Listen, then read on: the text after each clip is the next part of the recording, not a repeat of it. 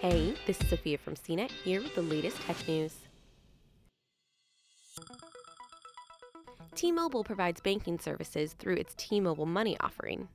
But soon, it won't be the only telecom to enter the world of finance.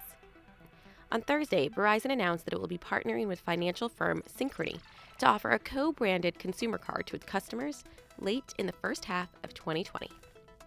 Verizon is the latest, but far from the first, tech company to offer a credit card to its customers.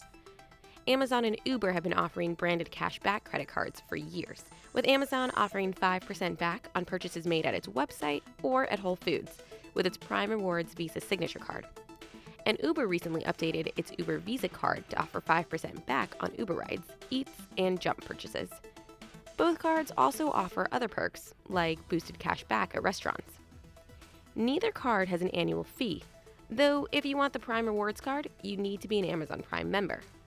On its website, Synchrony touts that it works with Amazon for its Amazon.com store card, and has worked with Old Navy, Lowe's, Sam's Club, and PayPal for their respective consumer credit card programs. Apple notably joined the space last year with its Apple Card. The iPhone maker offers 3% cash back on purchases made at its own retail and online stores, and 2% cash back made through Apple Pay on one of its devices. Apple has also partnered with other retailers such as Walgreens, Nike, Uber, and T-Mobile to offer 3% cash back at their stores when paying with Apple Pay. An iPhone is required to get the card, but there's still no annual fee.